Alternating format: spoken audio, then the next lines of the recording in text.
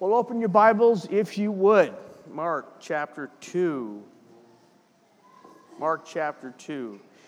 Continuing our study in this gospel, mindful of the fact it's all about Jesus. We're in the gospel. The gospel was written to teach us about Jesus. You know, I think we forget that sometimes because there's so many really good things in the gospel. A lot of practical life lessons, things you can apply, that it really is, for all of that other good stuff, it's about Jesus, about showing us who he is, that his character might be fashioned in us, and so we can show him to the world, or more appropriately, so he can show himself to the world through us. That's what we're all about. We pick up Mark's account after some very significant things have happened.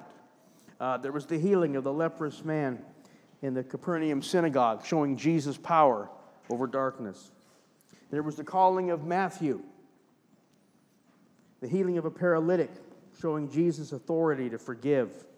Jesus sat with his disciples in the home of Matthew, the notorious tax collector. Tax collectors were so vile they needed a separate category. It had to be tax collectors and sinners, showing Jesus' mission to seek and save the lost. It's all about Jesus. And so now we turn to the last 11 verses of chapter 2, and we're going to look at two events in these verses. They're distinct, but they also share a lot in common, and they come to a very similar conclusion. So without any more of my words, let's look to the word of the Lord. Mark chapter 2, verse 18. And John's disciples and the Pharisees were fasting. And they came and said to him, "Why do John's disciples and the disciples of the Pharisees fast, but your disciples do not fast?" Jesus said to them, "While the bridegroom is with them, the attendants of the bridegroom do not fast, do they? So long as they have the bridegroom with them, they cannot fast. But the days will come when the bridegroom is taken away from them, and then they will fast in that day. No one sews a patch of unshrunk cloth on an old garment. Otherwise, the patch pulls away from it, the new from the old, and a worse tear results. And no one puts new wine into old wineskins. Otherwise, the wine will burst the skins, and the wine is lost, the skins as well. No one puts new wine, but one puts new wine into fresh wineskins." And it came about as he was passing through the grain fields on the Sabbath, and his disciples began to make their way along while picking heads of grain. The Pharisees were saying to him, "See, why are they doing what's not lawful on the Sabbath?" And he said to them, "Have you never read what David did when he was in need and became hungry, he and his companions? How he entered the house of God in the time of Abiathar, the high priest, and ate the consecrated bread, which is not lawful for anyone to eat except the priests. And he gave it also to those who were with him. And he was saying to them, the Sabbath was made for man, not man for the Sabbath. Consequently, the Son of Man is Lord, even of the Sabbath." Father, we thank you for your word this morning as we look to it. Father, our purpose, our task, is that we might know more of your Son, that his character might be made real in us, that through us it can be shown to the world. Lord, we want that to happen, and so we lend ourselves to that task this morning. In Jesus' name. So two events, question about fasting, question about Sabbath keeping. Distinct, but with some real strong common elements. We're going to look at those, look at the common points as well as the distinction. Look at the specific lesson that Jesus taught through this. And then finally, look to the conclusion of the matter, which points very directly to him. So let's begin talking about the first event, question about fasting. Let's talk about fasting. Isn't that everybody's favorite subject, fasting? We all talk about fasting, yeah. Some might not know what it is. Fasting is when you voluntarily do without something that would otherwise be good. First point of information, you cannot fast sin. It's not like I got this sin and I'm not going to do it for 3 weeks, right? And then I'm going to go back to it. That's not fasting. We're supposed to repent of it and stop, right? So sin does not count.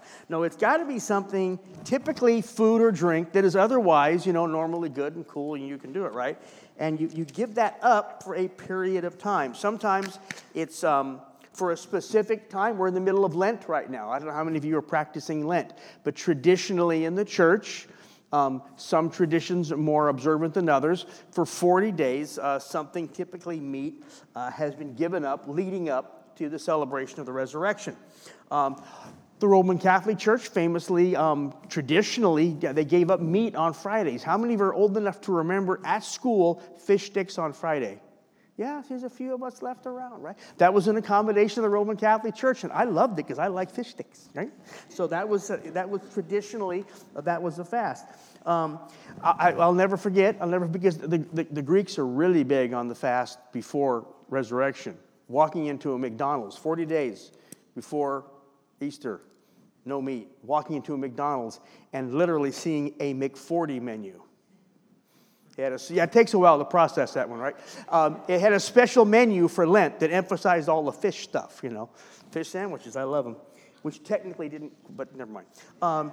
Sometimes fast is in response to a crisis. In fact, most of the references to fasting in the Old Testament are response to some kind of a crisis. In 2 Samuel 12, David was fasting during the illness of Bathsheba's first child, right? In Ezra 8, they're fasting in preparation to return to the promised land from Babylon. Esther, that's a big one. Esther, as we know, was called to go in before the king and plead for mercy upon the Jewish people. Her uncle Mordecai told her that was her thing to do. She was called to that moment, that hour. She reminded him that she hadn't been called, and if she went in having not been called, the penalty was death. And he said, you need to go in. And she said, fine, you're going to put some skin in this game, buddy. You're going to fast. So that was called because of the crisis that the Jewish people were facing then. Jeremiah chapter 36, it was response to some spiritual decline. Joel chapter 2, again, response to spiritual decline in the nation, the prospect of judgment. Jonah is one of the best examples of fasting in Scripture because it's so weird. Jonah, as you recall, was told to go to Nineveh, capital of those wicked Assyrians. They were so wicked, they were good at it. Took pride in it. As ungodly as the nation has ever been. And Jonah was told not to preach repentance, just judgment. Terrifying message. Yet 40 days and Nineveh is overthrown. That's it. Judgment is decreed. It's going to happen. And despite his best efforts to not go, he ended up going. You know how it goes. And Jonah goes into Nineveh and he preaches God's judgment. And then he sits under a tree and waits for it. And what happens? Them lousy Ninevites repented. They had a fast. The king called for a fast, and God withheld judgment. And Jonah, in that beautiful story, was so mad.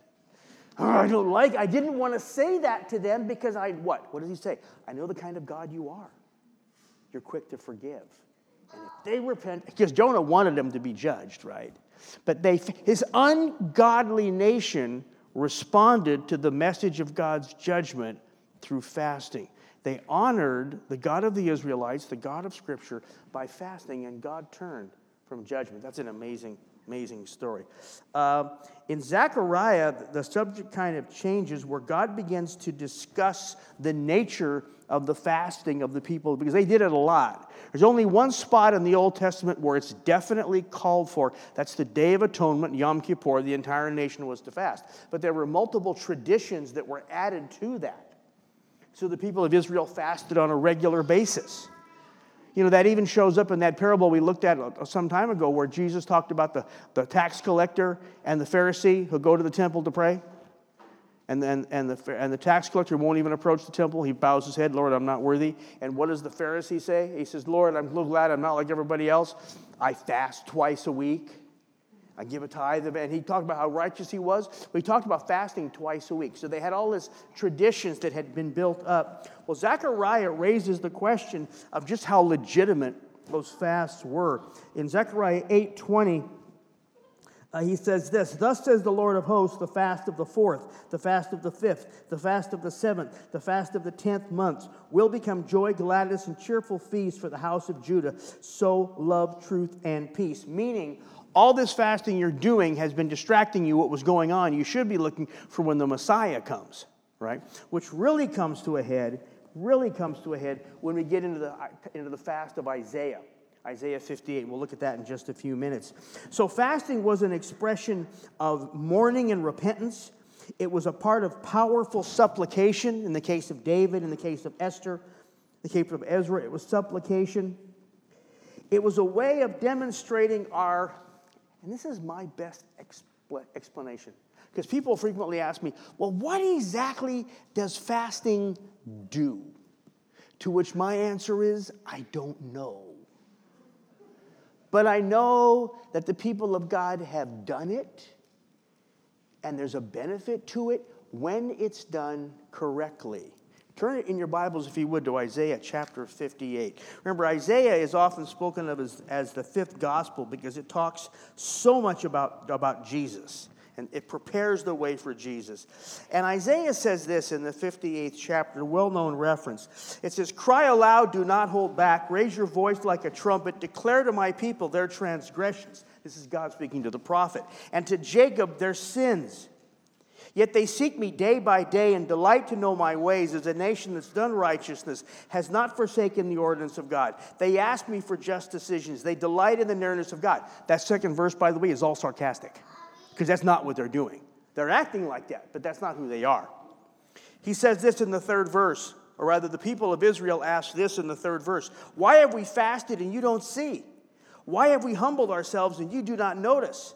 Behold, on the day of your fast, you find your desire. You drive hard all your workers." In other words, while you're fasting, you're working the pants off your employees and your slaves and your servants. That's not a fast, right? "Behold, you fast for contention and strife, to strike with a wicked fist. You do not fast like you do today, to make your voice heard on high." He said to Israel, you're fasting, sure enough, but it's not having the effect you want because your heart's not in the right place. So there's a right way and a wrong way to do it. He goes on to say this in verse 5, "Is this a fast like which I choose? A day for a man to humble himself, for bowing one's head like a reed, for spreading out sackcloth and ashes as a bed? Will you call this a fast, even an acceptable day to the Lord? Is not this the fast which I choose, to loosen the bonds of wickedness, to undo the bands of the yoke, to let the oppressed go free, and to break every yoke?" So Isaiah, speaking to the people of Israel, said, the fast that you're doing, all these fasts and all these regular days and all this traditional stuff you're doing, it's not getting it done, is it? And you're left confused. You're left wondering, why isn't God answering? Because your heart's not in the right place. So even though the Old Testament lays out a very strong case to fast, suggests that the people of God should fast, at the same time, it says, if you don't do it in the right way, it doesn't help. In fact, all it really does is speak judgment against you. So there's a right way, there's a wrong way. You've got to be sure to do it the right way. Right? So there's a lot there to be said about fasting. What does it do? I think, if nothing else, well, my best explanation is it's a way of showing God and showing ourselves how serious we are about the matter. Lord, I care enough about what I'm asking you, that I'm going to deprive myself, I'm going to set aside whatever it might be. We can talk more about that. Food, water. It may be something that I do want, or maybe a hobby, a good and healthy hobby. I'm just going to set it aside. Maybe something that I just like to do with my free time. It's good, it's healthy, it's fine. I'm going to set it aside, God, because I want you to see, and I want to see with my own eyes just how serious I am about the matter I bring before you. It's been the practice of the people of God, both on regular days and seasons and in times of crisis, but there's definitely a right way and a wrong way to go about it. Setting aside something that we normally would enjoy, it's good, it's godly, like a nice meal, for the purpose of focusing our thoughts on the person and character of God, showing God and ourselves just how much we care. Which brings us to our text, verse 18. Jesus is approached by some Pharisees and some disciples of John, and it may surprise you to see those two groups put together. The fact that Pharisees and John's disciples both approached Jesus together. Now, I don't know how much time they spent together, but the truth is, up until the point the Pharisees rejected Jesus, their way of seeing things and the disciples of John's way of seeing things would have actually been quite similar. The way they read their Bibles and the way we read our Bibles was very similar. It's when they come to the place of rejecting Jesus that things really got bad. So they come to Jesus, both the disciples of John and the Pharisees, and they ask the question, we fast, why don't you, right? And the way Jesus responds really tells us something about the way he taught his followers. Okay? Clearly they didn't fast, not the way everybody else was. Now we don't know if the question here is the Yom Kippur fast, which is mandated by the law, or all the traditional fasts. But either way, Jesus' disciples are evidently not fasting, right? And that causes a problem, right? And Jesus responds by way of an analogy, right? He draws a comparison to a wedding. And he says, hey, in the days up to the wedding, the friends of the groom, they can't fast because they got the groom and they're happy. They're having a good time. But after the wedding, the good times are past. You can't sit around and watch football games with them anymore. Then they fast because they're sad, right? They're going to miss the groom. Of course, the point is that Jesus really is talking about something a lot bigger than just a groom and groomsman at a wedding. Jesus is talking about something much deeper. He says this in verse 20, when the groom is taken away. Traditional Jewish marriage feast, the groom wasn't taken anywhere. Right? When the groom is taken away is a reference to Jesus' suffering, death, crucifixion, and resurrection, right? It speaks to us how we know that after Jesus' death came resurrection, we will rejoice in that. But at the same time, even in our present experience, knowing that someday Jesus will come back for us, there still should be a sense of loss. As good as it is to know that my sins are forgiven, my future is in heaven, in the meantime, there should be a real sense of loss. Because Jesus isn't with me now, or I'm not with him now. And the truth of that there to be seen is, if I am content with the way things are right now, if I'm just cool waiting on Jesus here, in fact, I don't really care how long I have to wait, something's wrong.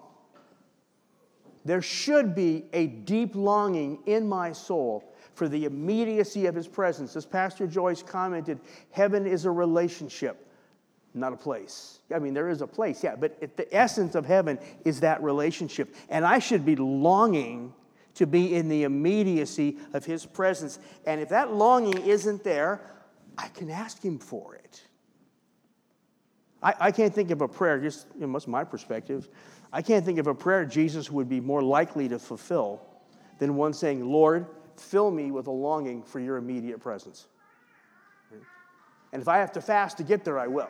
It's an example of where some fasting might be a good idea. I'm not saying that to guilt anybody, just to encourage all of us, myself included, to focus our thoughts and our attentions on his presence. Right? He then reinforces that with a couple of analogies, both of which are really well known, but they both move beyond the immediate issue, and that's what I really want to focus on. The first is that of a new and an old cloth. He says you don't take an old cloth when it's torn and put a patch of a new cloth, because the old cloth, likely being wool or cotton, right, is already shrunk, but the new patch, which is wool or cotton, both of which shrink, will shrink, and then it'll tear. It's just impractical. You would never do that. And he adds to that, you don't put new wine in old wineskins. Why? Because the new wine, as it ferments, will expand, and the old wineskin, having already stretched to its maximum capacity, will burst. Both make the same point. You can't mix new and old. Right? Now, I want you to think about this just for a second. Jesus was challenged about the fact his disciples weren't fasting. And he responds by talking about the wedding, all right? And the groom and the groom's attendants. That sufficiently answered their question. He then went beyond that to draw two analogies. Putting a new cloth patch on an old garment, that doesn't work. And putting new wine in old wineskins, that doesn't work either. Now, we hear that. I think we're all familiar with, the idea of, you don't put new wine in old wineskins. We've heard 100 sermons on that, right? When I say that to you, when you read that in the text, Jesus said you don't put a new cloth on an old garment. You don't put new wine in old wineskins. How do you react? What's your emotional reaction to that? Probably good, but it's not like, right? It's not really, there's not a lot of emotional energy in our answer, right? Put yourself in the seat of a first century Pharisee. You're hearing this rabbi. You've brought to his attention the issue of fasting, vital to your traditions. And he says to you, you don't take an old garment rather, which is torn, and put new cloth on it. You don't take new wine and put it in old wineskins. How do you react? The veins in your neck are about to burst. And there is one question on your mind. Who does this man think he is? What did he just say? He just said that all of these traditions, all of these truths, all of these practices, which are the very center of your relationship with God, they're an old garment. They're an old dried up wineskin, and something new is coming along. Who does this man think he is to make that kind of a statement? I've said it before. I'll keep saying it. They didn't crucify him because they didn't understand him. They crucified him because they understood him perfectly. He was claiming an authority in that moment. You know, we're so used to there being two parts to the book, right? We're cool with that. We just take that as, they didn't have the second part. It was nowhere on their radar. All they had was what we call the old. That was the book. Those were the scrolls. And he just said, that's old, we're replacing it. Who does this man think he is? He was making a statement about who he was. Then he comes to another matter. Verse 23, they're walking through fields. His disciples begin to pick grain with their hands. It's a Saturday, it's a Sabbath, and they begin to rub the grain between their hands, primitive form of threshing, and eating the grain. The Pharisees get upset. This is a Sabbath. The grammar suggests they said it immediately. So I would think they were probably like following along after him, waiting for them to mess up and try to catch him in something. Bingo, we got him. They're harvesting grain. That's work on the Sabbath. Jesus references a situation in the Old Testament. Again, most of you know it. When David was fleeing from Saul, 1 Samuel 21, he came to Ahimelech in the village of Nob. It's a priestly village. A lot of priests live there. And he says, do you have anything for us to eat? The priest says, well, all we have is the bread of the presence. That was the bread that was put before the altar every day. It only stayed there for one day. Came off the altar, fresh bread was put on. It was holy bread. Only the priest could eat it. If you know the incident, you know that David told the priest, look, my men are on a holy mission. They've been sent by the king. Actually, he said we're on the king's business. Well, the king's business was he was trying to catch David and kill him. So David's kind of playing a little bit loose with the truth there. This is a more complicated story than we have time to go into. But David convinces the priest to give him the bread, and he gives him the bread, and it's okay. And so Jesus says, look, if bread was okay then because they needed it, it's okay now because my guys need it, right? And he reinforces a point that the law itself was never intended to deprive people of what they needed. It's a divine equation. The Sabbath is there as part of a divine equation. God understands we have to work to provide for our needs. And when providing for our needs, there's a temptation to want to work all 7 days out of the week. But God says, you honor me, and you respect the physical body that you dwell in because it needs rest. You honor me by setting one day aside to not work, and you focus on me that day, and I will take care of you so well that you'll never miss the income you thought you might have earned on that seventh day. I will take care of you. It's an act of trust, an act of worship. God says, you trust me in that way, I'll provide for you. That, by the way, is why Sabbath and tithe are so often connected, giving to the work of the Lord. God says, you take that which you could use, and you invest it in the work of the Lord, and I will take care of you. You'll never miss it. Doesn't mean I'll make you rich, but you'll never miss it, because I'll take care of you. God's faithfulness, our trust, engages that, again, kind of a divine equation. Well, Jesus is saying, in the case of the law about the bread, it was right in the law. They were not to eat it. Because my men are starving, the law should never be there to keep people from doing what they actually need to do. And Jesus spoke to that frequently. We've talked a lot about the parable that Jesus used. It was actually a Pharisaical discussion point. Which of you, if it has a sheep, falls into a pit on the Sabbath day, don't go in there and take it out. You need to do that. It'd be cruel to leave a sheep in a pit, when you could have gotten him out. That was a discussion that was already active in Pharisaical circles. So what Jesus is saying is, even in your own discussions, you understand that some things are necessary on a Sabbath. These guys have to eat. He addresses the situation, right? And then he goes on to say this. For the Sabbath was there for man, not man for the Sabbath. It affirms the truth that the law itself was never intended to harm. It was always intended to bless. But Jesus doesn't stop there again. You know, when he used the illustration of extracting a sheep from the pit, when he used the illustration of David and his men, he effectively ended the argument. The Pharisees had been shown to be wrong, but Jesus doesn't stop there. Not enough to say the Sabbath, or man is not for the Sabbath, but the Sabbath is for man. So in verse 28, he adds this: therefore the Son of Man is Lord even of the Sabbath.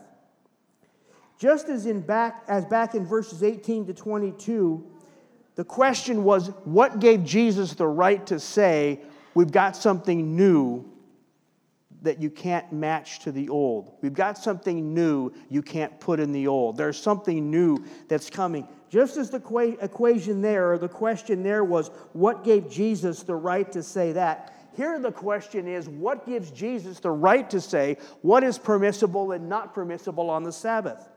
It's all about his identity, his power to do both, to speak to the Sabbath and to speak to the question of the law. Jesus could literally tell them what was allowable on the Sabbath because it was his. 5 times in the Old Testament, the Sabbath is referred to as a Sabbath to the Lord. Twice it's called the Sabbath of the Lord. He made it. It's his creation. When Jesus spoke to the waters on the Sea of Galilee and said, "Peace, be still," why did the waters respond? Because Dad was mad. Oops, we better behave ourselves. He's upset with us. It's his creation. It's his order. He's the owner. The Sabbath was his. He created and gave it to mankind as a gift. If we'll set aside one day a week, if we'll pursue him that day, give our body the rest that it needs, focus our activities on him, he will bless us in such a way we will never miss what we could have enjoyed or done on that day. It's a statement about our trust. It's about our statement about our hope and our anticipation of who he is. You know, the problem for so many of us that do engage in fasting, or we are involved in giving, or we're doing these things that we do to facilitate spiritual growth, we think it's about us. We think it's a statement about us. We're just like the Pharisee who said, I fast twice a week, right? It's never about us. That's the trap. We should be exercising spiritual disciplines in our lives. That's assumed. Jesus said that when the groom is gone, his groomsmen will fast. We should be exercising spiritual discipline. We should be reading our Bibles. We should be meditating on the things of God. We should be engaged in worship. We should be engaged in meditation. We should be gathering with like believers. And all the other spiritual disciplines, we should be doing those things. But even when we're doing them, it's not about our doing them. It's about who he is that makes those things meaningful, that gives power to those things. You know, if you want to fast, or if you're interested in practicing the Sabbath, there's a couple of really good books I would recommend that go into a lot more detail than I have time to. One is a really old book. It's like 50 years old. It's called God's Chosen Fast by Arthur Wallace. It's about that big. Great book. Explains fasting. It also talks about giving. If you want to know about actually any of the spiritual disciplines, any of the ways that we pursue God through these kinds of activities, including the Sabbath, another really good book is The Celebration of Discipline by Richard Foster. And I refer to that book very deliberately because I know there are some here that when they hear the name of that book go, because spiritual disciplines were impressed in their lives in a way that wasn't healthy. And any spiritual discipline that doesn't produce life and joy Any spiritual discipline, or I should say the practice of a spiritual discipline, whether it's fasting or observing the Sabbath or giving or whatever, reading Scripture, meditating, prayer, if it doesn't produce the character of Christ, something's being done wrong. And if you're one of those people, and again, I know that particular book by Foster, it touches a nerve with some people. Ask yourself this. Did you ever read the first chapter? Most of us we skip over the introduction in the first chapter and get to the meaty stuff, right? Well, the first chapter is where he talks about how to do it and not do it. Where our heart needs to be. Where our heart shouldn't be. It's where he establishes the lens. It's a great book, Celebration of Discipline by Richard Foster. He establishes the lens through which we see the spiritual disciplines. And the lens is this: does it manifest the person and character of Christ? One example of a spiritual discipline where this question readily applies, I know a lot of people, and I'm of a species with you, that really likes to be in the outdoors. You speak to so many people. Rather than be in the gathering of the saints in church, I want to be outdoors. I don't know why that's the equation. Why not just say, I like being outdoors because I feel close to God there, right? It's always in lieu of being in church. I don't know why. But a lot of people will say, I feel so close to God when I'm in the outdoors. Let me ask you this, or maybe you can ask them this when you run into one of them, or maybe it's you. Okay, great. You feel really close to God when you're outdoors in the woods or by a stream. Maybe there is or isn't a rod in your hand. When you're done with that, okay, you felt closer to God. That's great. But was his character established in you more clearly? Is there something about your being that more accurately reflects who he is because of that experience? Now, if not, I'm not saying that experience was bad and you shouldn't have done it. What I'm saying is you should be looking for a whole lot more out of it. And if you'll go about it the right way, you will find that even that experience, you begin to understand his character more. Right? That's, by the way, one of the reasons we have this. Because this gives us a more accurate lens. Pastor Joyce in her reading from the Psalms talked about the sea being his. So when those waves threaten to overwhelm you in the horrific weather that sometimes can come our way in this part of the world, rather than just terror of the sea, it fashions within me a healthy respect of the one who created them. A healthy recognition of his power and his might and his majesty. And his character is revealed to me. And then hopefully it is fashioned within me. The point is, whatever we do in our spiritual walk, in our faith walk, the question we have to ask is, does it manifest Christ's character in me? Whether it's the traditional spiritual disciplines, or whether it's a walk in the woods. Ask yourself this, about whatever you do to develop your faith, does it help you reflect Jesus, not only within yourselves, but to those around you? Is the character of Jesus made more manifest because of what I do? Because if that isn't our goal, I don't know why we're here. But here's the really good news. Here's the great news. The great news. If that doesn't resonate, if you say, I read my Bible and I don't get anything. I come to church and I'm not sure I get what I should. I take a walk in the woods and it's fun, but I'm not really sensing his presence. There's a really good answer. Ask him. Ask him. And if you question whether or not he will answer you, he answered the Ninevites, and they were as ungodly as people get. And a God who in love and mercy will answer an ungodly nation like that will answer us. He will reveal himself to us when we seek him with all our heart. Father, I thank you for your word, Lord. And Father, as we look at this incredible passage of your word where it starts in the most mundane ways. It starts with, Jesus and his disciples just there.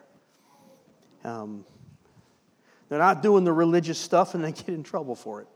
But Lord, you turn that around and you show where your character is manifested in them. Lord, the issue of the keeping of the Sabbath, Lord, You demonstrated yourself to have authority even over your very word because it's his word, Lord. He wrote it. You gave it to us. Father, as we are about the very real challenge, Lord, of wrestling with ourselves and all that makes up who we are and our nature, Lord, I pray, Father, that as we find things that we can do, Lord, if it's as simple as sitting down with your word for a moment of thought in the morning, if it's a day spent in focused concentration and thought, if it's walking out by the side of some river and just saying, Lord, I not only want to enjoy this, I want to see you in it, and I want to see you fashioned in me. Father, if it's as parents interacting with our children, seeing the incredible marvel of their birth and their growth. And Father, even as parents, we sometimes struggle with that process, Lord. As we watch it happening, Father, make us mindful to ask the simple question, Lord, please show me you in this process. So much of this world, Father, declares who you are. Your word declares who you are. Make us people with eyes to see it. In Jesus' name, amen. Let's stand and worship the Lord this morning.